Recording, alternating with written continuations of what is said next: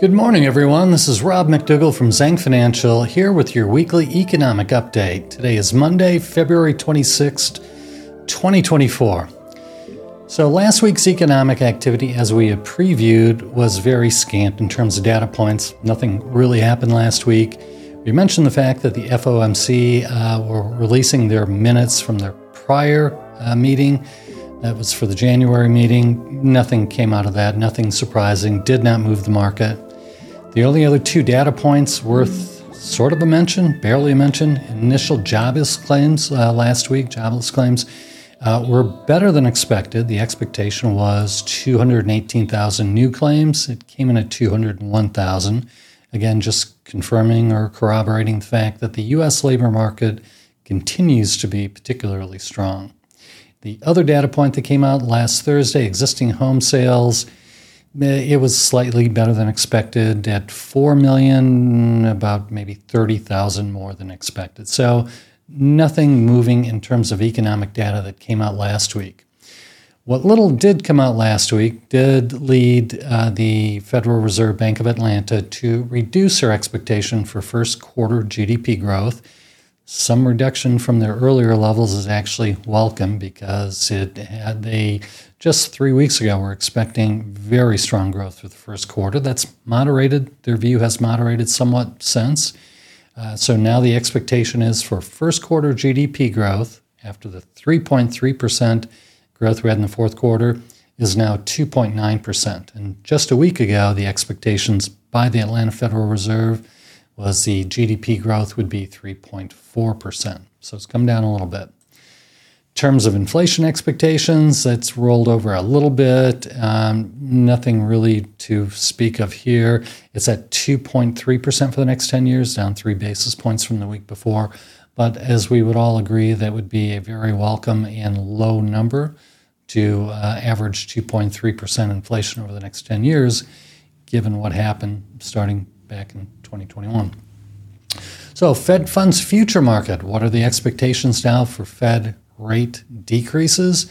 They've been coming down almost every week, so it keeps getting pushed out and the magnitude down because of the very strong economic growth we've been seeing both in GDP growth and in employment growth, labor markets, pretty much across the board. GDP economy has been doing very well. So expectations for that rate cut, just a couple of months ago, let's say 3 months ago, the expectations were there was over a 50% probability that March, next month, FOMC meeting, that we would have 6 cuts by then to the end of the year, and that it was a certainty where we're going to get at least one rate cut in March.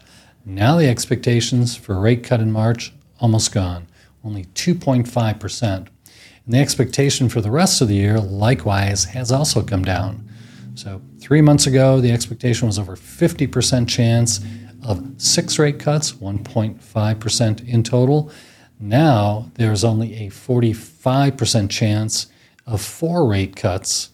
That's down from 53% a week ago. So expectations are fading for the rate cuts, but the economy has continued strong, and that's why that's happening. So how did the market respond to almost no economic news last week other than the Atlanta Fed bringing down expectations for first quarter growth?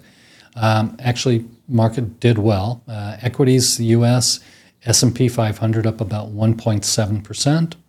That was led by value, but large cap value. So large cap continued to do well, but value did well last week. That was up 1.4%. Growth was up about 0.3%. So now on a year-to-date basis, S&P 500 now up 6.9%. The NASDAQ tech stocks definitely driving a good portion of that.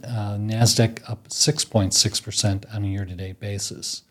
Now, last week, domestically, equities did a little better than international, but international has been performing better of late. But the MSCI World, the developed markets, ex-US, that was up 1.3%. And again, S&P 500 up 1.7%. Emerging markets up 1.2%. And China had a good week. That hasn't happened in a while. China actually led returns last week, up 2.75%. However, China's still down nearly 2% for the year. In terms of fixed income, we mentioned last week, fixed income given up a lot of the gains we saw in November and December of last year. And last week when we did the podcast, the Bloomberg U.S. Aggregate Bond Index was down over 2% on a year-to-date basis. That rebounded last week. It was up 25 basis points. So now on a year-to-date basis, that Bloomberg U.S. Aggregate Bond Index down about 1.8%. The yields last week were kind of mixed. 2-year treasuries were minus 3 basis points, but the 10-year up 3 basis points. So bottom line from last week, U.S. equity strong, and international fairly strong, and fixed income mixed but slightly up last week. So in terms of the stock market and why it's done well, once in a while we do talk about the drivers of it. One, most certainly, a huge driver for it has been earnings growth and the better performance by S&P companies than expectation. So as of the end of the week last Friday, 79% of the S&P 500 companies had reported earnings. Of those, 75% plus had beat expectations, slightly above the 10-year average. So that's a positive, certainly from an investment standpoint. The expectations or the beating of expectations really led by tech companies, energy companies, and industrials. So now the expectation for the full year is S&P earnings growth of about 8.8%, 2024, and the expectation is still for momentum to build through the year. In 2025, the expectation is 12.7% earnings growth. So if we look at the quarter to date, the Q4 earnings that have been reported, I said, might have mentioned, S&P 500 up 3.2% earnings year over year, really led by those S&P companies focused on international. So if you break it down by companies with greater than 50% of their revenues from international, those companies have reported earnings growth of 4.8%. For those with under 50% revenue contribution, they were up 2.1%. But bottom line is healthy earnings growth from the S&P, better than expected, driving up both 2024 and 2025 estimates. So economic data coming out this week, and again, today is February 26th. So this week, unlike last week, we've got a lot of data points, too many to go through all of them. I'll just pick out a few. Today we had new home sales, haven't seen the number yet, but the expectation was a slight increase from the month of December. December was 664. We're expected to come in at 700,000. Tomorrow on Tuesday, this is a big number to watch, durable goods.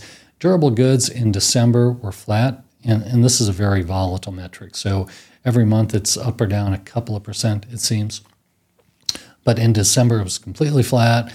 Month of January is expected to be down 4.5%. And for those very focused on inflation, that's actually a good thing. While GDP, the second estimate on Wednesday, now this shouldn't be a big deal. 3.3 was the initial. That's the expectation for the revision. Thursday is the big day. Personal income, personal spending, PCE, PCE core. Personal income is expected to rise. In December, it was up month over month, 0.3%. It is expected to be up 0.4% in January. That by itself, good. This is better, though. This is a great scenario. Personal spending only expected to be up 0.2% in January. It was up 0.7% in December. So that mix would be good with consumers' income going up, but spending not rising nearly as much. So that would suggest higher personal savings. That would be good. Now, the big one for this week, PCE, PCE core. Again, PCE is what the Fed focuses on for inflation. We already saw the CPI numbers elevated, much higher than expectations. That came out 2 weeks ago. So not surprisingly, the expectations for PCE and PCE core are elevated over what we saw the prior month. So in December, both PCE and PCE core were up 0.2%. The expectation for the January number is PCE will be up month over month 0.3%. PCE core will be up 0.4%. So that's it in terms of the big data points for this week and a recap of last week and preview of next week. Thank you very much for attending. Hope to see you next week. Thank you.